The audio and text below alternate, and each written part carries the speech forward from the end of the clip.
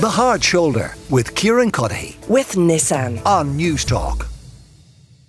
Now, I'm sure at this stage you will have seen the news on Alzheimer's research that physicians and experts working in this area have hailed as possibly the beginning of the end in the search for effective treatments after a new drug was seen to reduce memory decline among patients in the initial phases of the disease. Professor Sean Kennelly is a consultant physician in Geriatric Medicine at Tallaght University Hospital, and he joins me now. Sean, you're very, very welcome to the show. What more can you tell us about this research?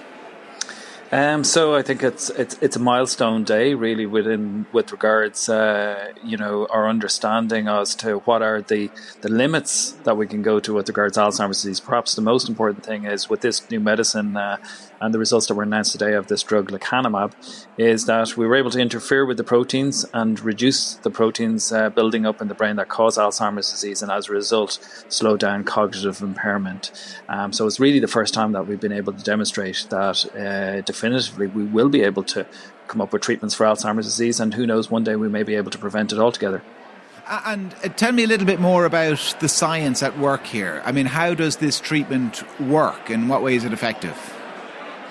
So Alzheimer's disease, and we should bear in mind just actually the scale of the issue with regards to dementia. About 65,000 people in Ireland are living with dementia at the moment, and about 75% of those people are living with Alzheimer's disease. There's about another 150,000 people in Ireland with mild memory symptoms who are at imminent risk of developing Alzheimer's disease. So it's a huge issue.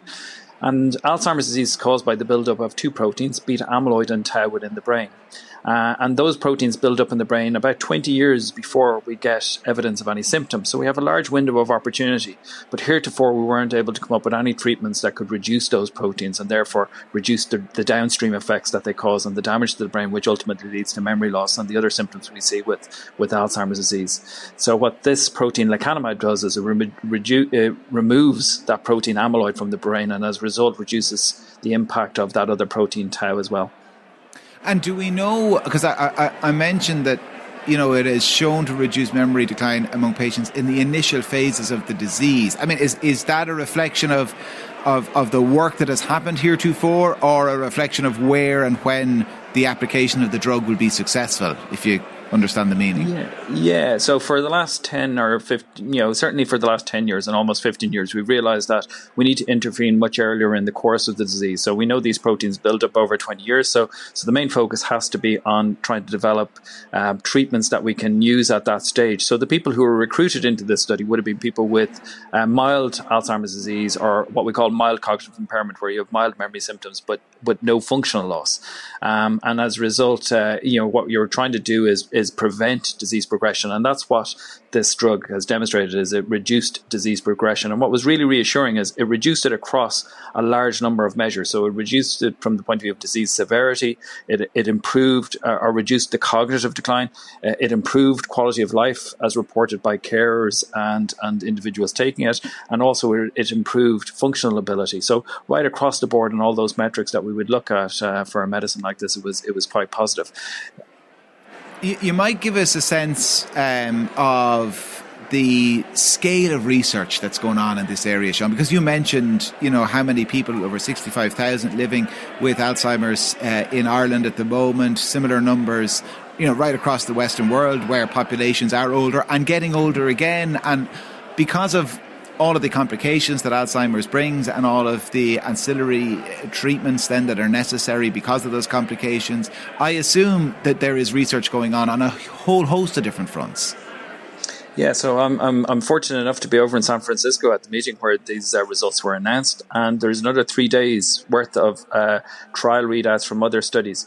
You mentioned that that some researchers have said this is the beginning of the end. I think this is the end of the beginning. I think this is our first realization, as we would have hoped for many years, that Alzheimer's disease is a treatable and hopefully one day preventable condition. But in reality, it will take 2, maybe even 3 years before this medicine will be widely available within Ireland, and we have an awful lot of work to do to get our clinical services set up in such a fashion that we could deliver this medicine. But in the intervening period, I would expect that we will have some more agents that will come through over the next 2 or 3 years that we'll be able to add to our artillery to combat this condition. Oh, well, Sean, sorry, but that's really encouraging to hear, because sometimes when we talk about these stories in the media, it turns out that, maybe some experiment was done in kind of a university lab on a single rat, and people get excited because there's a headline in a newspaper. 2 to 3 years, people might be actually benefiting from this treatment.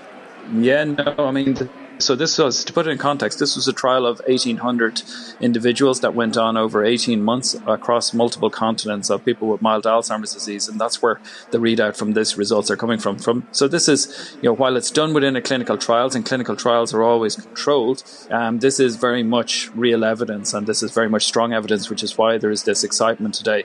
But there is also other compounds that are coming through. I think our big challenge is going to be getting our systems ready to deliver this medicine. It's an infusion-based medicine. It's given in doses every 2 weeks, and we need good access to MRI scans and other advanced imaging to be able to measure the outcomes for it.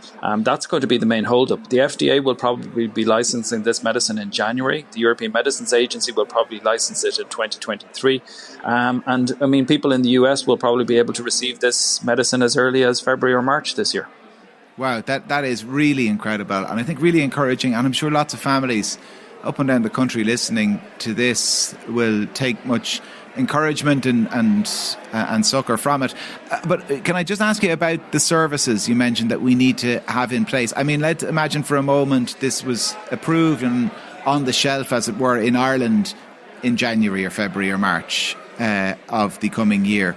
Would we have the services there? Would we have the systems in place to apply? Yeah, so unfortunately, I mean, very few hospitals would be in position to deliver it. It requires, so the people who were included in this study had very detailed, if you like, workup where we were able to identify that they had this protein in their brain. That requires things like what we call a spinal fluid or an advanced scan called a PET scan, an amyloid PET scan, which has only recently become available in Ireland. And then there needs to be access, or very good access, to MRI scans looking for side effects, because one of the side effects of this medicine, it can sometimes make some of the blood vessels a little bit leaky. And while that's mostly asymptomatic and well managed, we do need access to MRI scans, and anybody who's tried to get an MRI brain scan or an MRI of any scan of anything over the last while would realise we can often have significant waiting lists for that. So access to imaging, infusion rooms, and a whole system shift, if you like, to be able to deliver these therapies, because I think this is the first of hopefully several, is going to be required. Well, listen, it is good news. We need to get all our ducks in a row, as you say, but good news nonetheless, and it's great to hear it. Sean, thanks a million for talking us through all of that so clearly and comprehensively. Professor Sean Kennelly is a consultant physician in Geriatric Medicine at Tallaght University Hospital, and as he says, he is in San Francisco at this event, at these meetings where these milestone results have been announced. The Hard Shoulder with Kieran with Nissan. Weekdays from 4 on News Talk.